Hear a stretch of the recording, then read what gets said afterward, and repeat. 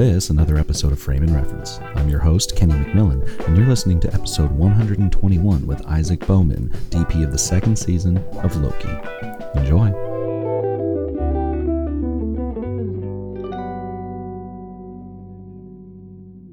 Have you been watching anything cool recently?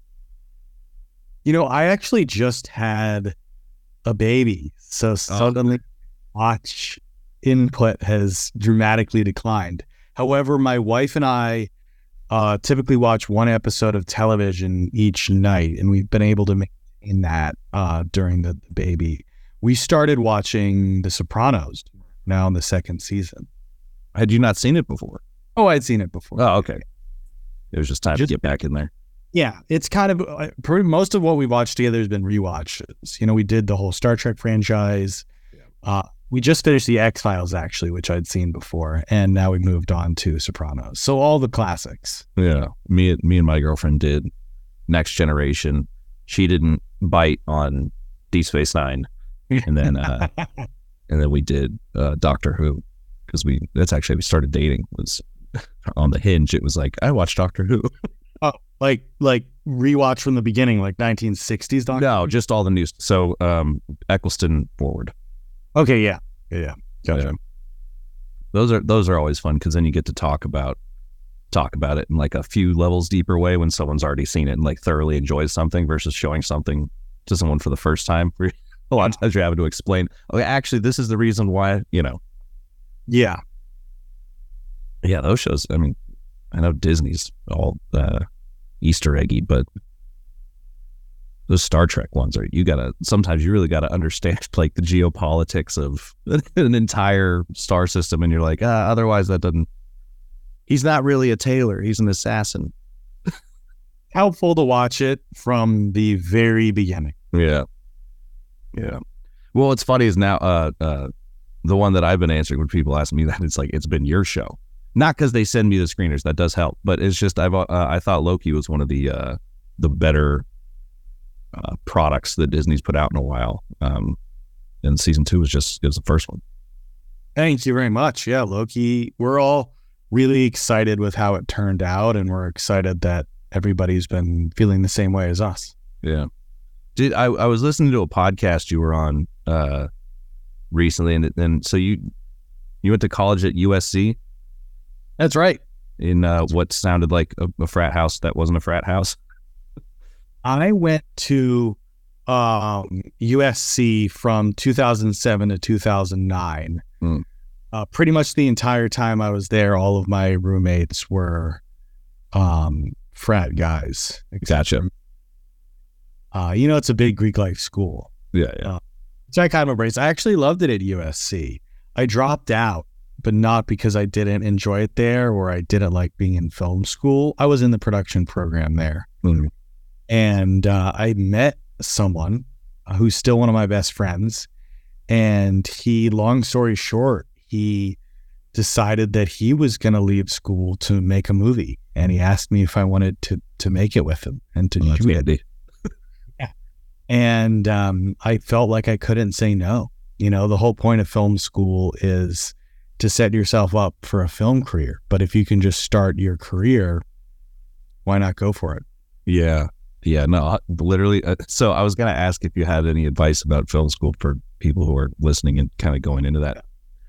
Although I have seen the demographics of this podcast, and it does skew our age. But in any case, that's 100% the way I feel. Like, I went to ASU for film school, so not as prestigious, but one of my friends made bad choices later, but one of my friends was like shooting tons and tons of music videos to the point where like he wasn't going to class, and a bunch of the teachers would get mad, and then some of them were like, honestly, if he's already doing it, he doesn't need to learn it. Like, you're not hurting my feelings by not being in class and doing the thing you should be doing. You know, he's not partying. Yeah. Yeah. My advice for film school is, I think you should go to film school if you want to go to college. Right. Yeah. 100%. Not going to get much out of it in terms of learning about filmmaking, to be perfectly frank. Filmmaking is something that's learned on set. And film school sets are artificial, fake sets because everyone there also doesn't know what they're doing.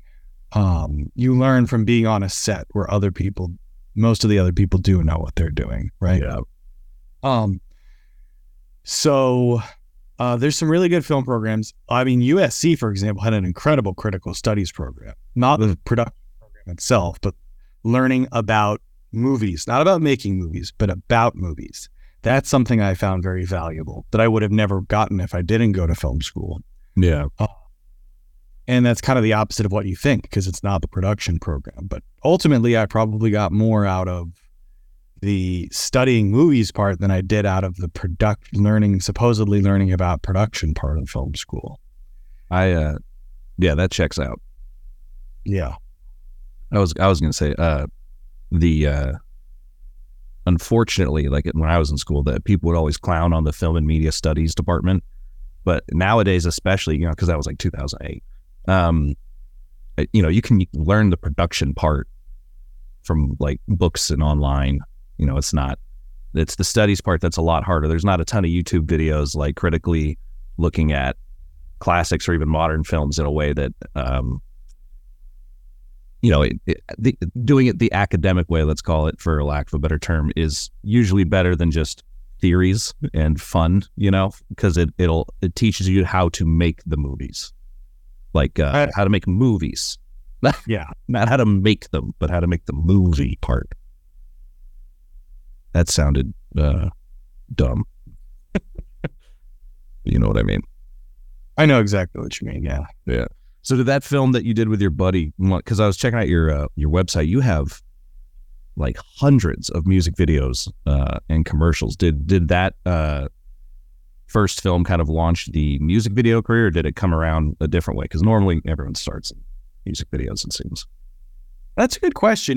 That film actually ended up coming around in a different way. It took a long time, but it didn't lead to the launch of my actual career. No, I made that movie in spring of in fall of 2009. We prepped it over the summer, and as soon as the movie was finished, we were sure we had a hit on our hands, and that our careers would be good to go.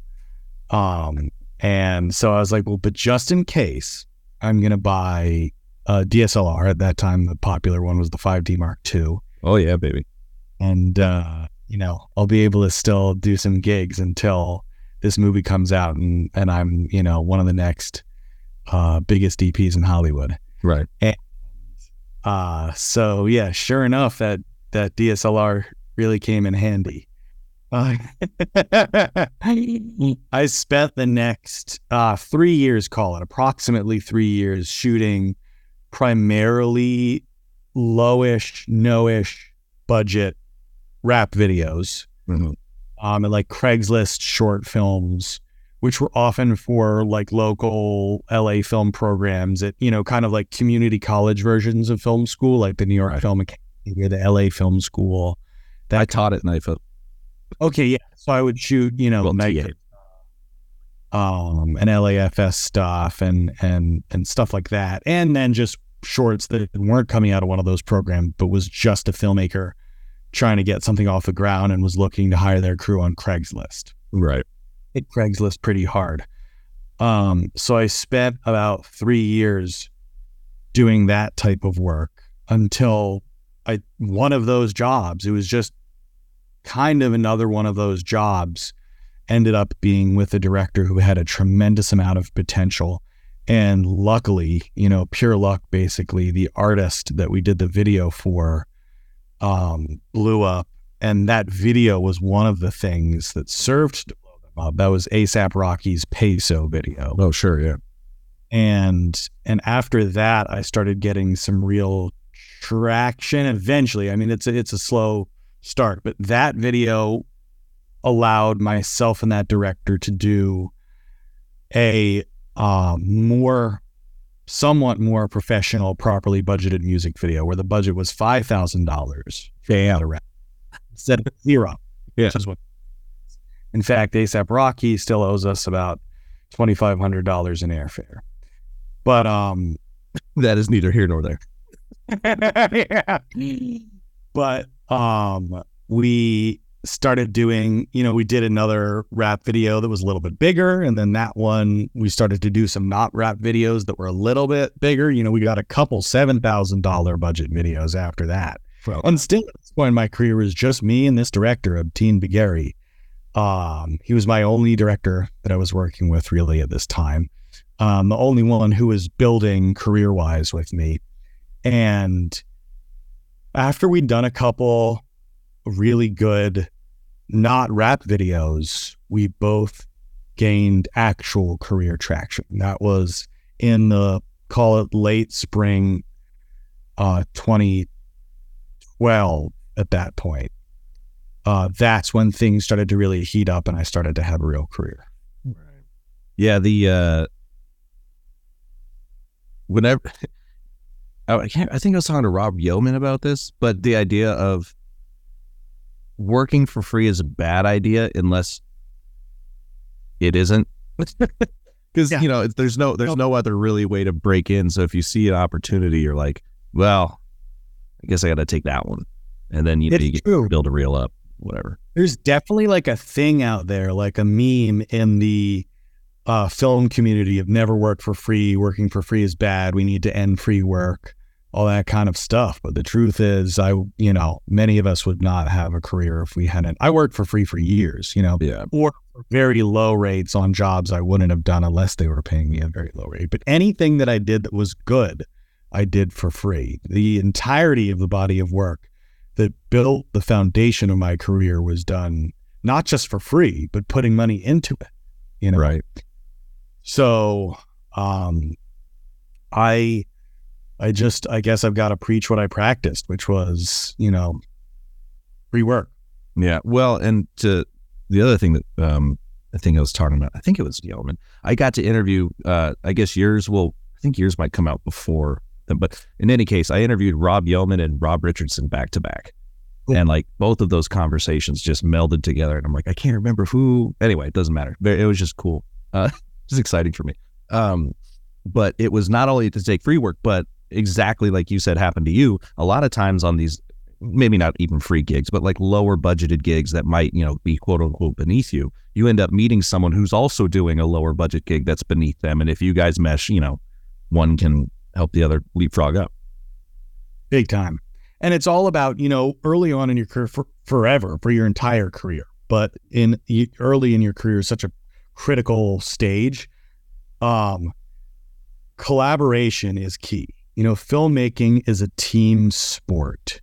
And whenever anyone asks me for advice, an aspiring filmmaker, director, DP, the one piece of advice I give again and again and again, and I never change, is focus on building the team. Find like-minded individuals who share your tastes that are similar level in their journey through the film industry.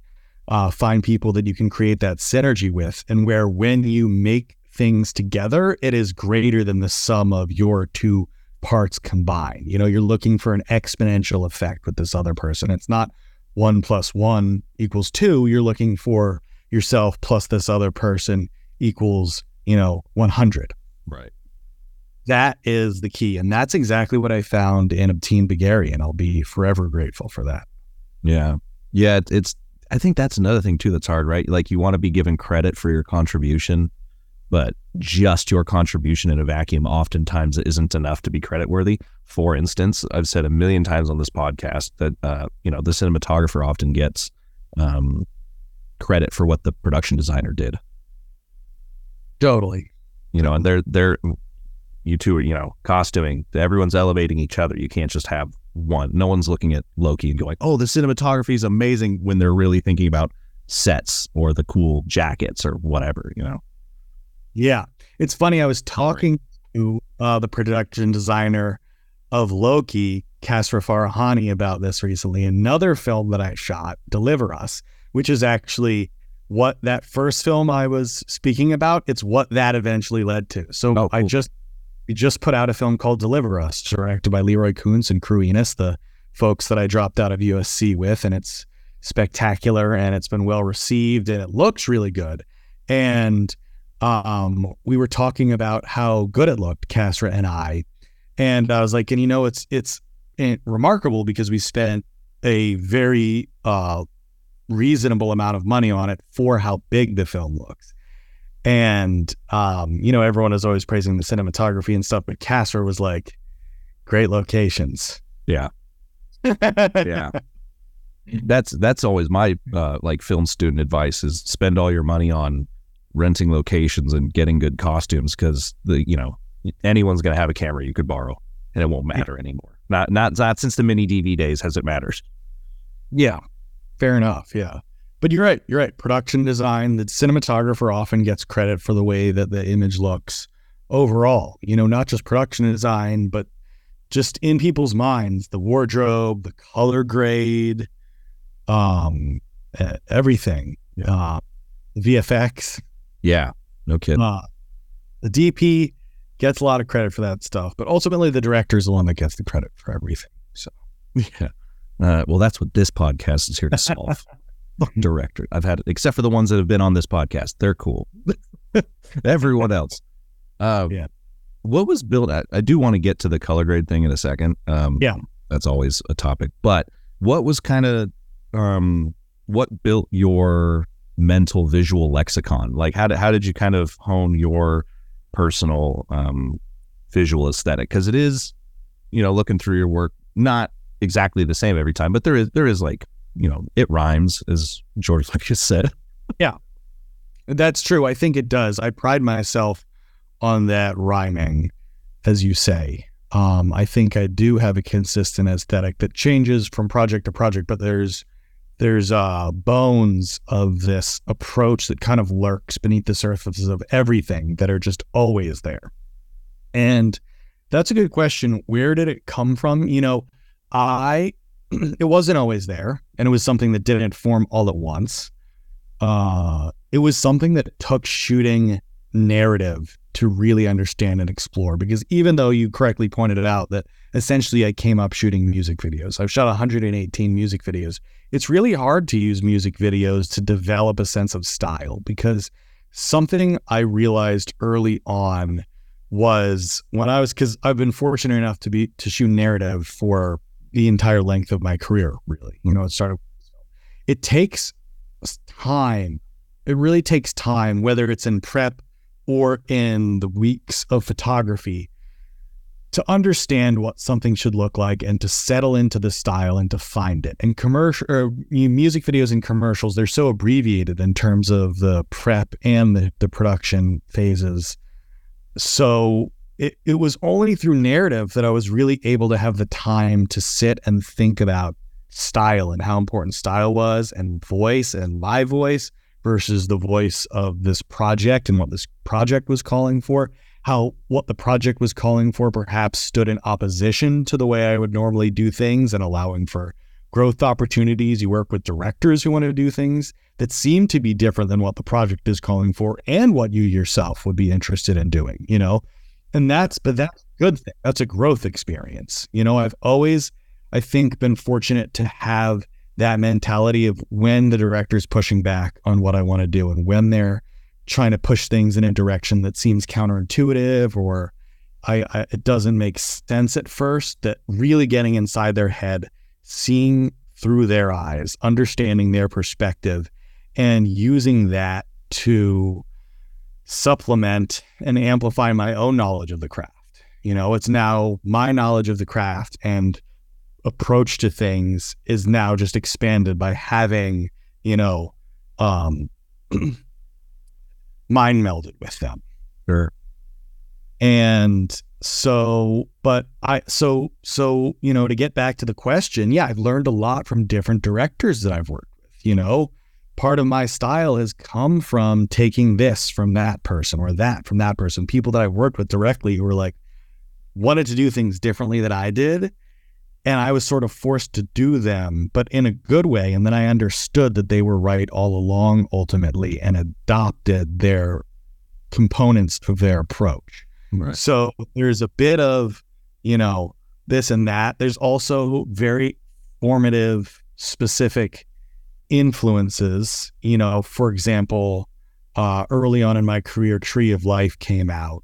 Sure. And I think that film, more than that, my lighting style and all that, it's not very like naturalistic-y and all that. But I think I really was blown away by their usage of wide lenses. And they use wider lenses in that film that I do personally. But just that concept of using wide lenses for everything. If it's a wide shot, if it's a medium shot, if it's a close-up, if it's an insert, just always a wide lens. That has stuck with me since Tree of Life came out. Interesting. I also spent countless hours shot listing films. Like I have my own version of Shot Deck on Dropbox. I bet. Yeah, I've got one too. I was almost frustrated that Shot Deck came out because I was like, I just spent the last 10 years building this for myself. Now everyone gets to have it with zero effort. Right. But really what I got out of that process was just that osmosis of seeing these thousands of images. And of course you pause on the image that you want to capture. So every time there's something that feels, definitive or important or striking in some way, you pause it and look at it and you take the time to capture it. And just going through hundreds and hundreds of films that way, even though I can't point to individual ones as much as I can, like with Tree of Life, that I think has informed where my look comes from. It's like the summation of all of these images that I've been studying so closely for so long. Yeah. I mean, I've done the exact same thing. I got a Google Drive folder full of my favorite, work. And tell me if this is what you did, because for me, sounds like the same thing, which was, it was less about specific, they used this light or put light here, but you start to get drawn to stuff. When you've collected all the things that you like, you see all the similarities and you go, it's this thing. So when you get on a different set, you can apply that thing without having to get too specific where it wouldn't naturally fit in that project. Absolutely. Yeah. I think, yes, and you internalize it, and it's not about us trying to create a specific thing in a specific reference. It's just in what I think it really is, what I think happened to me, and you may be saying happened to you, is I feel that the process of grabbing all of those stills and studying them, I internalized a sense of style and tastefulness. Yeah. Because I think what I found was I was attracted to images that had a more refined, like painterly type of quality. And I think one of the things that I try to bring to the table is a sense of elegance that isn't usually found in the type of work that I do. And I think that I've studied a lot of films that are not the type of films that I make, not genre films, just have this really elegant look that I'm kind of transposing onto the work that I do. Yeah. I also saw on your website some really amazing photography. Is that just an extension of your cinematography, or are there specific photographers that you were drawn to? Do you have like photo books? I know I got a shit ton of them, but I know those are pretty popular among cinematographers. I do. Yeah. I always, I kind of started my journey as a photographer. In high school, I had a DSLR and I took tens of thousands of pictures. It was a lot more accessible than filmmaking. Yeah. I did filmmaking as well in high school, but I really took a ton of pictures. And so it's always been part of my DNA, and I've continued to do it because it allows me to create projects that are fully my own and don't require the support or the assistance of others or resources to execute. I've always felt inspired by looking at photography, and it's all blurred out, but that's actually my photo bookshelf right there. Oh, the giant black blob. And I really, what struck me was documentary street photography. Yeah. My favorite photo book of all time. I'm not good at favorites really in general, but for whatever, always been like, this is the best one. Subway by Bruce Davidson. I'll write that down. Thought you were going to say something I have, but I do not have that. I also love Haiti by Bruce Gilden. And so many. But yeah, that Subway by Bruce Davidson really single-handed me, re-energized my love of photography and my desire to do my own photography. In about I started shooting again more regularly in 2016. Yeah. I assume that's, I'm just going to hazard a guess. Is Subway in New York? It is. Yeah, go figure. Yeah. Oh, that was what it was. This is going back to the idea of production and design and stuff. Subways in the 80s in New York were production design to shit. Yeah, you really were. Yeah, the one, honestly, which one is it?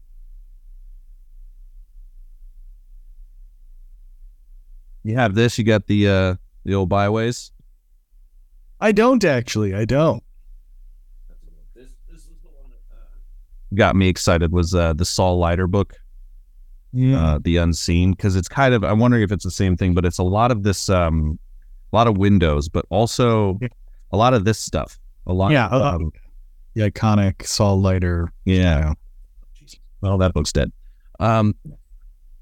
But yeah, what are you primarily digital film photography? I've tried and aborted to do film photography several times now, 3 times. Mm-hmm. And I don't know why I keep coming back to it, but I realize it's a huge mistake each time.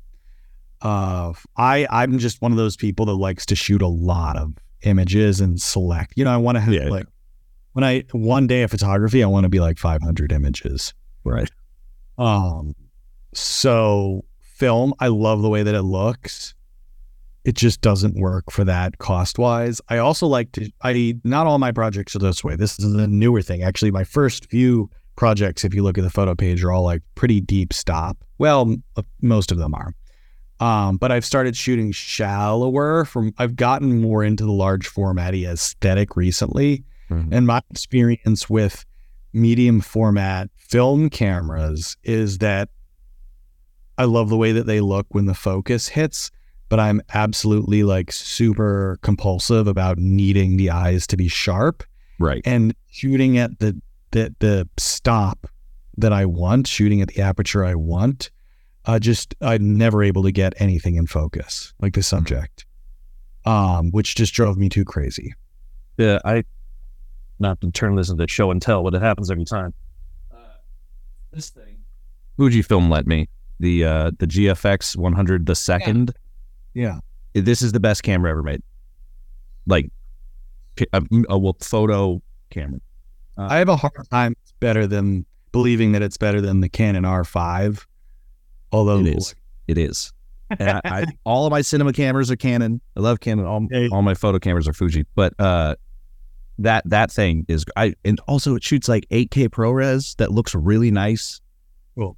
But to your point about eyes being in focus, I've been shooting that at 80 millimeters f1.7 dialed every time. So that's a fun thing. Talk to me about how did you get the Loki gig anyway? I'm sure you've asked it otherwise. Yeah, but answered it.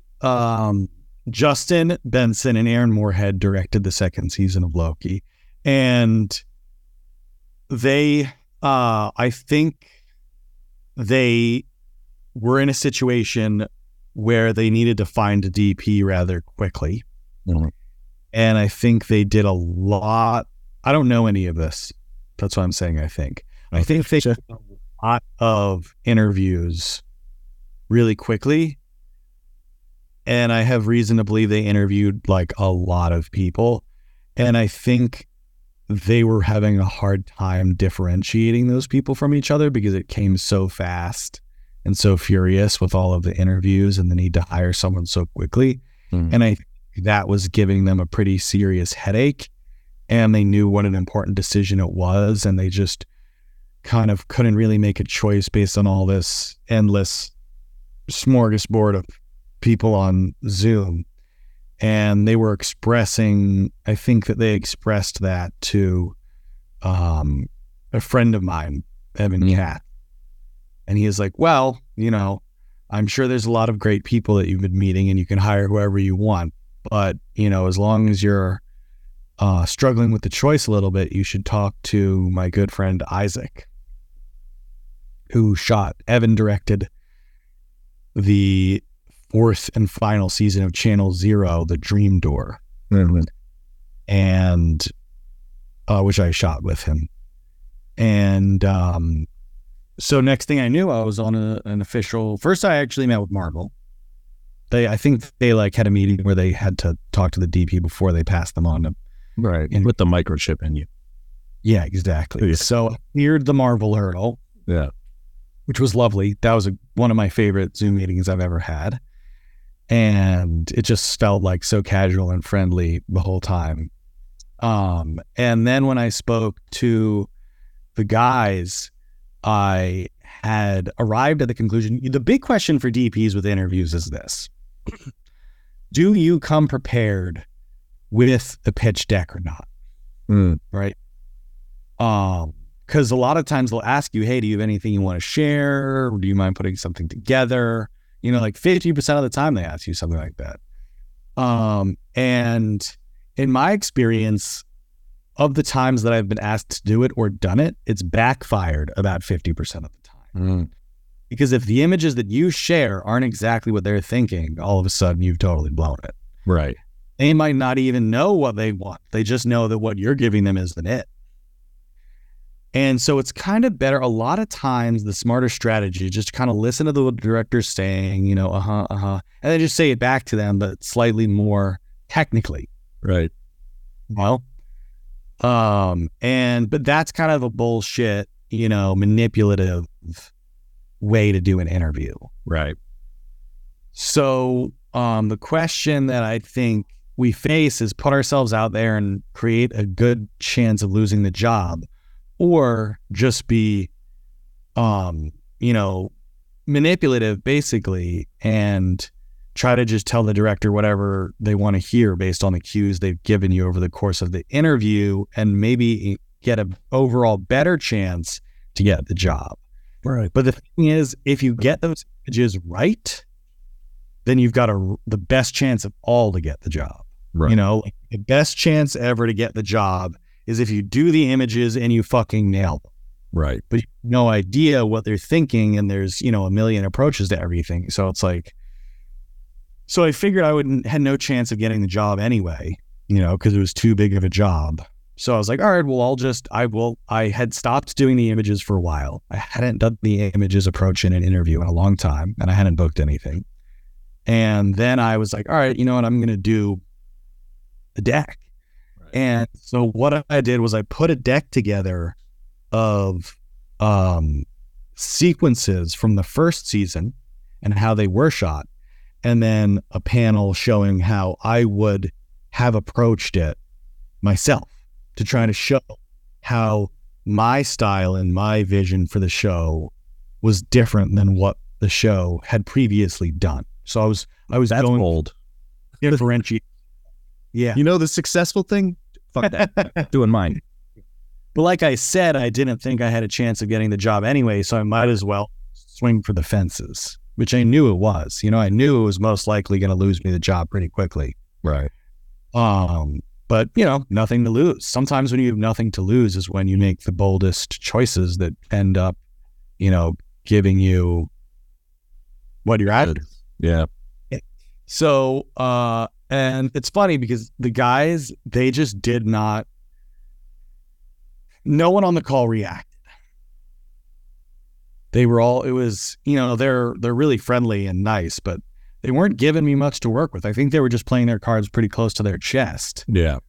But yeah, by the time the call was over, I thought I'd blown it, and that I never expected to hear from them again, other than say thank you for your time, you know. And as we were signing off, you know, saying goodbye, I was like doing that thing. It's like kind of like, you know, Loki have you seen the last episode? Yeah.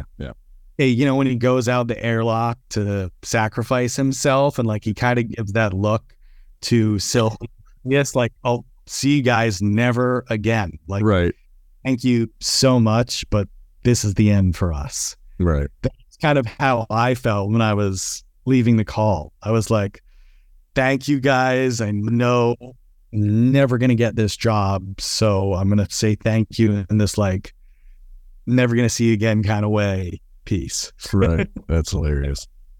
And then, but then, yeah, then I ended up a few days later getting a call from my agent saying they wanted to book me. That's rad. Yeah. Well, and I mean, it does sound, it does feel like there's a lot of examples of, you always hear about casting where like actors will go in and be like, I was not going to get that job, so I just sent it, and they get it.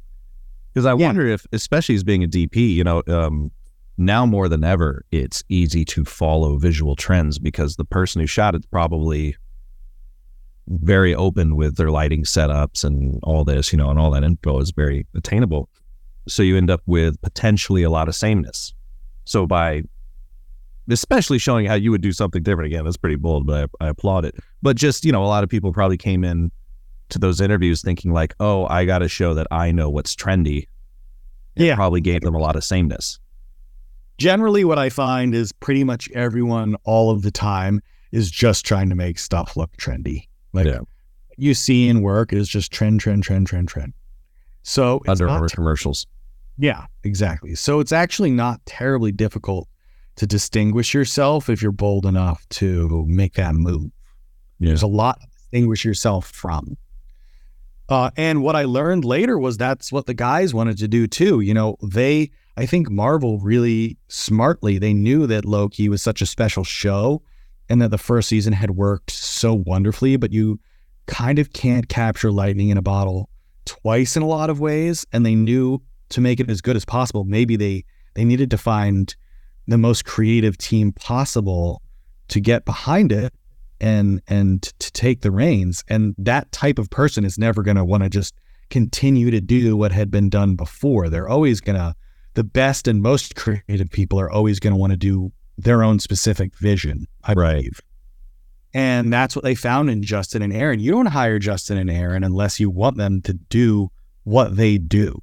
Yeah. And what they do is very specific to them, and it definitely was not at all like the first season of Loki. So Marvel had already made the decision to change the approach to season 2 dramatically, and I think that's how the guys sold themselves. They're like, look, if you hire us, we're going to do our thing, and it's a lot different than what the show had been doing before.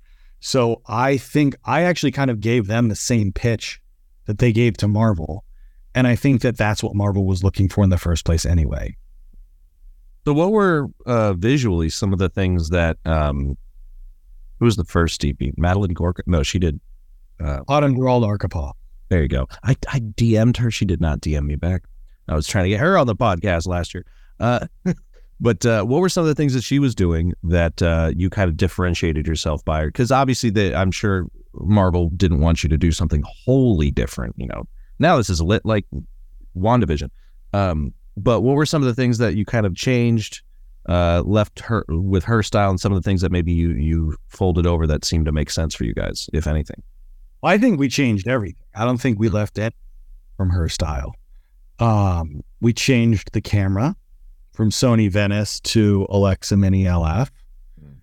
It changed the format from anamorphic to spherical. That was going to be the big one. Changed aspect ratio from 239 to 220. We changed from using, fancy Panavision lenses to using prosumer lenses, the Tokina Cinema Vistas. Those are great fucking lenses, though. Shout out to Ryan Avery. We changed from using longer lenses to using much wider lenses, which kind of goes along with the switch to spherical. And then one of the biggest things, probably the biggest thing we changed, was the style of coverage. The first season of Loki is very formal. There's static shots, there's dolly shots, there's crane shots. We still have some crane work in season 2, but everything is handheld for the most part, unless there's a specific. In the TVA, certainly everything is handheld or zoom, like a slow creeping 70s zoom. Right. So the handheld was the biggest shakeup, I think. It really gives the show an entirely different feel because the show was so formal and precise before, and now it's kind of like super energetic and loose. And we changed the lighting. All of the lighting was LED on the first season. change it all to tungsten. Interesting. Yeah. I would have thought it was the other way. Yeah. And then on the first season, because a lot, they were using LED lights so they could set whatever the color. There's a lot of colorful stuff in the first season. There's color all over there's no colorful lighting in the second season. We eradicated all colorful lighting from the second season. There's no pink Lamentis or the blue city on Lamentis or that, super colorful train or, the throne. Right. Saturated cyan light. There's nothing like that in the second season. It's all just shades of white from cool to warm. We started using a lot more in-camera filtration as well.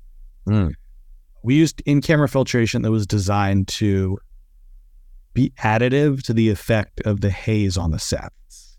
Because we were only allowed smoke filters? Yes, yeah, exactly.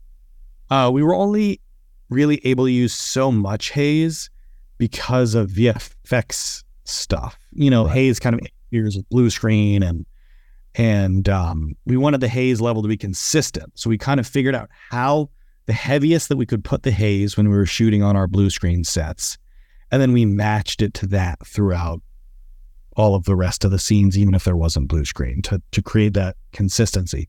Then we had diffusion filtration, we had the smoke, and then we did smoke in post as well. The colorist, Matt Watkins, developed a in Resolve complicated smoke filter that really added a lot. And yeah, we changed everything, pretty much everything. Yeah. Well, I guess to my point earlier, in my head, they still look kind of similar, but we're going to have to chalk that up to the production designer and the costuming and of course the actors being the same. We had the same production designer and the same costume designer, which really gave us that foundation that we could shake things up on top of or about. Totally. That's actually great to hear too, because that's I'll have to think about that thought, but it does make me happy. What was your, I can go three different directions here. What was your relationship like with the colorist, and what were you guys kind of doing in the grade to enhance the look? You already mentioned the smoke, but certainly some of the shots, like especially in the control room, whatever you want to call it, in front of the loom, are more heavily graded than other shots, so kind of when were you making those choices, and how heavy was the hand in certain situations versus more gentle, and etc. In general, the first step, Matt Watson, the colorist, and I, the first thing that we did was build the LUT. Right. We knew we wanted the show to have a really heavy and definitive look going into it. We were going for a film emulation thing, right. Not just on the LUT, but across the board. Tungsten was even part of that. We wanted to create the look of an old school movie. It's like old school movie emulation in addition to like film stock emulation. Right. Right. The idea was to make it look like 2001: A Space Odyssey or Live and Let Die. Mm-hmm. So we focused a lot of time and energy and conversation and testing and development and iteration on the LUT.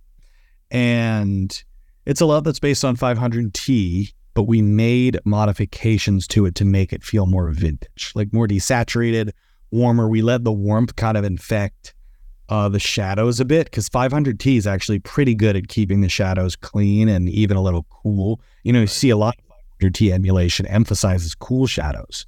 So we kind of removed that component of it, went in the opposite direction, desaturated a bit. It had something that was based on 500T, but actually feels more like a stock you might see in the early 70s. Sure. And it was really heavy as well. We wanted the lighting to feel in practice like lighting in old school movies. So in effect, the lighting pushed the stop down like 1.1 stops. And then I rated the camera to 640 ISO on top of that, which was like 1.4 stops down. And so we basically overexposed everything by a stop and a half. Right. And the effect was we were shooting at we were lighting for a 4-stop, because that's what our biggest zoom that we could use whenever. We never knew when that was going to come into play. It had to be on the table at all times. Right. And I never want to relight a set just because we have to put on a zoom lens. I just light everything as if assuming that the zoom is going to be used on that set. So we were lighting to a T4 and rating that at ISO 320. That is very much a light level that's consistent with what you would get on one of those older films. I expect 2001: A Space Odyssey and Live and Let Die were actually probably lit to a fairly similar stop, because they loved shooting at 4 back then, and the stock was a lot slower than it is now. Right. And so yeah, Matt and I developed the LUT, and then I worked with the colorist, Jay Patel, who is absolutely incredible, and he had a lot of experience with Marvel. So he had a real insight, not just into what it's like as an on-set DIT, but how his work is used through the whole Marvel-specific pipeline. Right. So he was an enormous help and a major consultant just on the whole workflow and the process. And I'd never done this before, but on that show, I did really get into live grading stuff and generating CDLs to push through a post. Because Marvel, they're very, very specific and precise about their post pipeline. As you know, they do a tremendous amount of post work. Yeah. So the CDLs, they have it all worked out. It's anything you do in a CDL, you can be very confident is going to follow that footage through the pipeline. So we had that knowledge that what we did with the live grade would be honored throughout.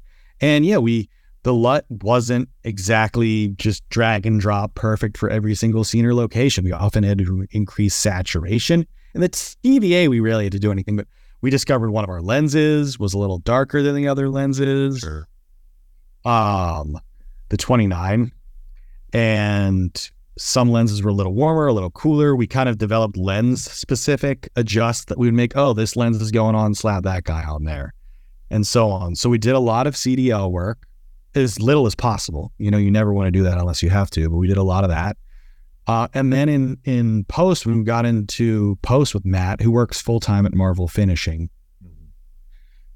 it was really about just seeing things all the way through. Nothing was changed. The show actually pretty much looked, in terms of the color, the way that we were seeing it on set, with certain exceptions. And I think you pointed out, did you say the temp report? Yeah. Yeah, I mean, I wish you weren't able to tell that, Well, I will say I just saw a screenshot of OB, and I was like, oh, that's touched. But, Yeah. The thing is, that one, we had a lot of trouble with the lighting on set. So we were in a situation where we needed to be emulating the light of the loom overheating at all times on that set. Right. But depending on what the shot was and where the actors went, where they were moving, we had to use one of two entirely different lighting setups. Gotcha. Was where the lights were very close to that window. There was an array of lights that filled that window approximately 1 meter out from the window. And those lights, because they're so close, you really get hit by the inverse square law.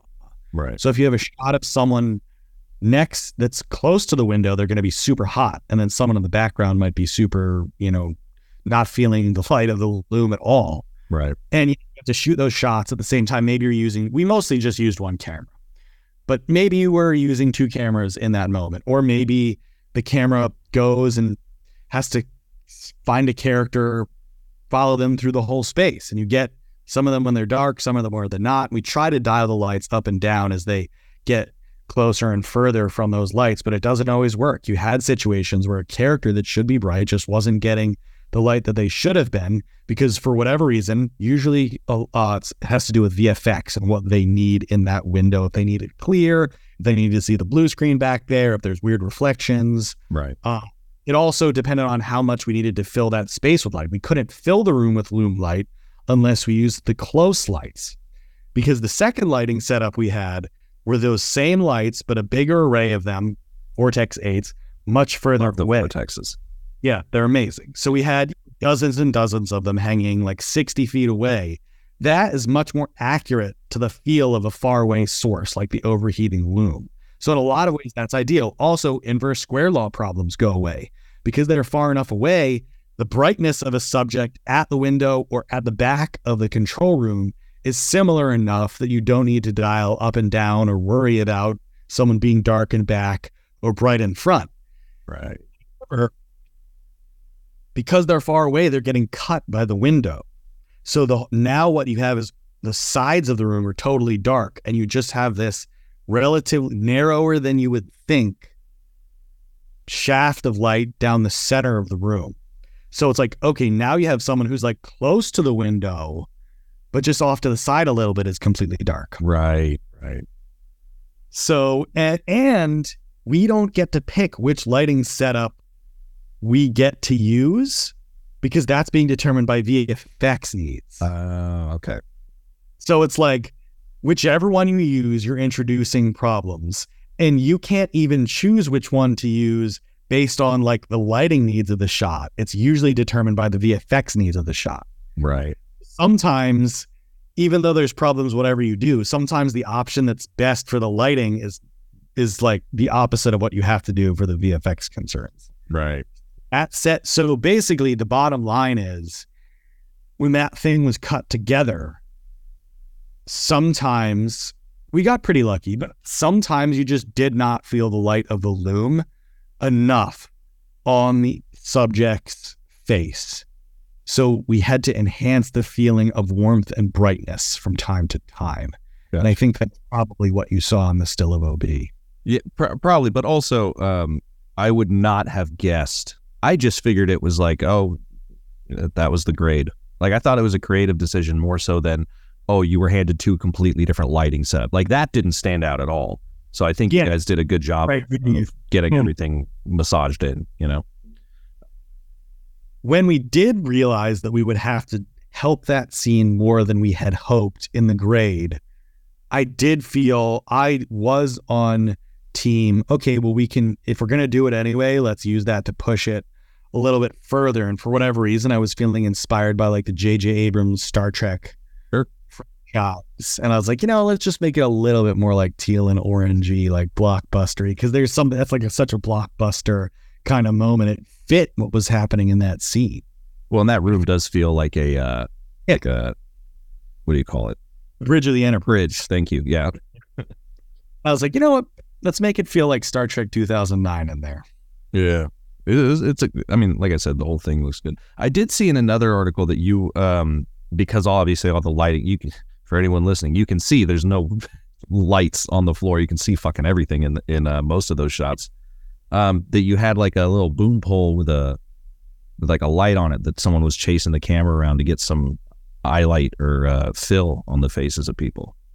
That's right. Yeah. In the TVA, a lot of the lighting comes from above, which can lead to characters, not receiving proper light in their eyes, or at least eye light, because my philosophy is you want that ping of eye light in there 100% of the time.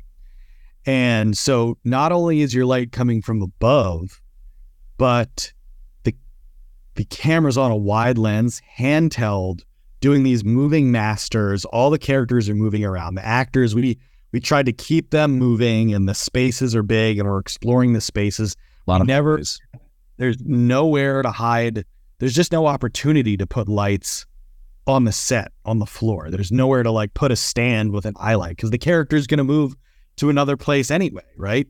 So we adopted the approach of having a battery powered in a backpack eye light unit, a gem ball with LEDs so that we could dim it up and down on a painter's pole, and a spark was running around chasing actors with it, trying to stay by the camera. And then we would try to mitigate its effect on the performer's face by dialing it up and down as we approached or receded from them. Mm-hmm. It was remarkably effective. I think, dare I say, Loki season 2 functions as a case study in excellent, flawlessly executed eye lighting under extreme, difficult highlight circumstances. Hell yeah, dude. I'll mark it. I'll back that up. Because what's funny is I did something similar. I got a boom pole with a little clampy, and then I got one of those 2-foot quasars, and then put a big umbrella on it. And I've been kind of doing, not for highlight purposes, actually just for key light, but like for like walk and talks outdoors and stuff. You know, where you've like maybe at night you've got it's like having that is nice. It's a nice little thing. That's where LEDs do come in handy. Yeah, they sure do. Yeah. So was the Spark managing the exposure himself, or was that someone else? No, that was our board operator who was usually in the DP tent. It was me, the gaffer, and the board op. And the gaffer, it's kind of funny. It's like, you know, it's just this hierarchical thing, but it's like, I'm really technically not supposed to tell the board op what to do. Right. So we all three of us would be in there like a line. It would be like me asking the gaffer to do something, who would then tell the board op I had to do it. Like it's when someone's met, tell Sydney I don't like the way she dressed today. Sydney says she doesn't like the But sometimes it feels silly, but other times you see how important it is to maintain that, because if the gaffer gets cut out of that loop and they don't know and they see something that wasn't the way they thought it was, or they left it, it can cause all kinds of chaos and crossed wires, you know. Yeah. So it really is for the best that the gaffer, all lighting instruction is relayed through the gaffer. Yeah, I mean, absolutely. Was there obviously you're in a couple different time eras. You're in obviously a couple different locations, sometimes different time eras in the same location. Were there really strong different approaches to, you know, for like the World's Fair situation or like the 1800s, whatever that was, versus more modern stuff? Or were you trying to keep the look, your approach to the look relatively consistent regardless of time? We tried to keep, you know, that's a great question, and it's a balancing act. We wanted to differentiate each era with its own bespoke look, while at the same time making sure that they fit harmoniously within the tapestry that was the overall look of season 2. So that means, you know, keeping certain things always the same and then changing other things. But we tried to play around with focal length in the different eras and camera support platforms, you know, so you'll see episode 5, there's not nearly as much handheld. In episode 3, when we go to the 1893 World's Fair, there's not nearly as much handheld. There's longer lenses. For example, in 1893, we used our 65 mil a lot more because it just felt like an old school, like daguerreotype portrait lens to us. It just has that aesthetic to it. Qualitatively, we're like, it just feels like that. You know, we're not going to get into too much detail other than that, but it feels right. It feels like a daguerreotype lens, so we're going to slap that thing on there as any chance we get. And in the 80s, you know, we saturated the grade a lot more, like on set in the CDLs. We were like, it just didn't feel like the 80s until we were really getting those rich, you know, blues and reds and yellows and those primary colors. Yeah. You know, whereas it was the opposite with the 1800s. It's less saturated. Everything is more muddy and brown and just kind of uniform. But yes, I will leave it in general, not just on Loki. I'll leave it any opportunity to create a little sub look for a certain part of the film or a location or a time period. It's never just take the house style and drag it all the way across the board. We're always looking for opportunities to break out of that box. Sure. Did you, what was the conversation? This is a dumb question for nerds, but how long was the conversation about how much grain to put in? We knew pretty quick that we wanted to do grain, going back to the whole like 2001, late 60s, early 70s film thing. We knew that grain was going to be a big part of that. So the conversation about grain was literally had on day 1 of hard prep in London. Yeah. And immediately everyone expressed support and interest. And we were told that we would probably be able to get away with it. We would just have to present some choices to Marvel and see how they were feeling about it. And sure enough, we shot some test footage through different levels of grain and because the grain was always a package. It comes with chromatic aberration and highlight halation and gate weave and edge smudging and so on. So we kind of put together different combos of these things, kind of in a like 1, 2, 3 light, medium, heavy presentation that was screened for certain Marvel executives. And they actually didn't have that strong of an opinion. They were just like, yeah, this looks cool. I mean, always going to want. Yeah, it's always just going to change. It's going to be really determined finally in post. But the sign off was there for, yes, you can do a version of this for sure. Right. And then it was pretty remarkable to me because, our instincts are always to push this film look as far as we can. And you're always worried that the studio is going to want to do a more moderate version of it. And we were told that much by people that knew of these things and had worked for Marvel for a long time. But ultimately, what ended up happening was we put heavier grain on the episode 3, 1893. They put significantly heavier grain on that episode, like I was saying, to do something to differentiate it, because we try to get it where we can. And they put 16 mil. It was 35 mil across the season. Then they put 16 mil grain on 1893. And when people at the studio saw it, they liked it so much. They were like, wow, the grain in that episode, though, that's great. Can we do that for the whole thing? And then they ended up taking that 16 mil look and applying it to the whole season. So there's no longer any differentiation there. But the good thing is the whole season leaned much heavier into the grain. Yeah. Well, because there was two thoughts. One, I freelance color. So the 16, do you know if you were just using the stock Resolve or like live grain or anything like that, or pixel tool? Yeah, Marvel. So Marvel, everything you see pretty much that Marvel does like that is proprietary. Yeah. They don't screw around with licensing. Oh, I bet. Yeah. And they have the resources to build all those elements proprietarily. Yeah.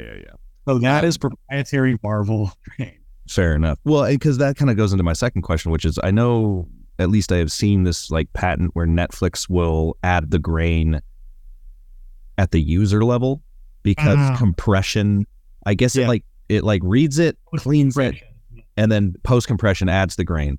And so I was going to ask, like, did you guys have to consider how much it would be, how legible it would be for the viewer at the end of the pipeline? The pipeline. Marvel does not fuck around when it comes to the pipeline. They've got that thing perfected, and they know all about how compression can ruin grain. So you'll see, I think, that the grain looks pretty nice and looks great. And there was a battery of compression-specific grain tests. It wasn't what grain looked best in the suite. It's what grain looked best after it was on Disney Plus, and that was tested thoroughly. Yeah. So it was, we were well ahead of that one. Yeah, I was interviewing Gregory Middleton for Moon Knight, and one thing that stuck out to me was, I was like, how do you? Because I think I've interviewed maybe 2 or 3 Marvel DPs, and I was like, how do you guys keep the Marvel look consistent? And at one point he was like, oh, they just got like a library of LUTs you can use. I was like, what? He's like, yeah, I can't remember what he said. And he's like, we went to one movie we like, maybe it was like Winter Soldier, whatever. And he goes, I think we grabbed that one and modified that one a little bit. And they were like, yeah, good for you. And it's like, it didn't occur to me that Marvel would keep all the CDLs and all the LUTs from all the projects, but why wouldn't they? I never heard about this LUT library. Oh, you got to call Greg. I actually did speak with Greg before. Oh, cool. To get a little bit of a debrief on what it was like to work with Marvel. Yeah. Did he say anything you can share? He and I spoke for like 3 hours, so he might have said it. I mean, at this point, that was 18 months ago at this point. Right. But I think he reassured me, that the support and the infrastructure were there. He definitely tipped me off on some things to look out for that I'm not going to share. Sure. But it was enormously helpful and very encouraging. Yeah. Greg's great, dude. Like I said, we were talking for like 3 hours, and at one point, one of us went like, "Hey, do you want to get dinner?" Yeah, and then like we separately, we all right, well, we'll catch up later. And then took off. We're like, "Damn, that was a long one." Love that dude. But I don't want to keep in. I got a fresh kid and whatnot, but the show looks awesome, and it's a lot of fun, and I'm glad. Loki was like in my head. I don't want to toot your horn too much, but Loki to me felt like the Marvel Andor in that it was unique and like really compelling versus maybe a lot of not just Marvel shows, but I think a lot of stuff out there sometimes can get a little samey, and Loki didn't feel that way at all. Thank you. I'd like to end then on just a little bit of advice for other people. Sure. For Marvel, which is what Loki did in order to feel special, I believe is accessible to every production.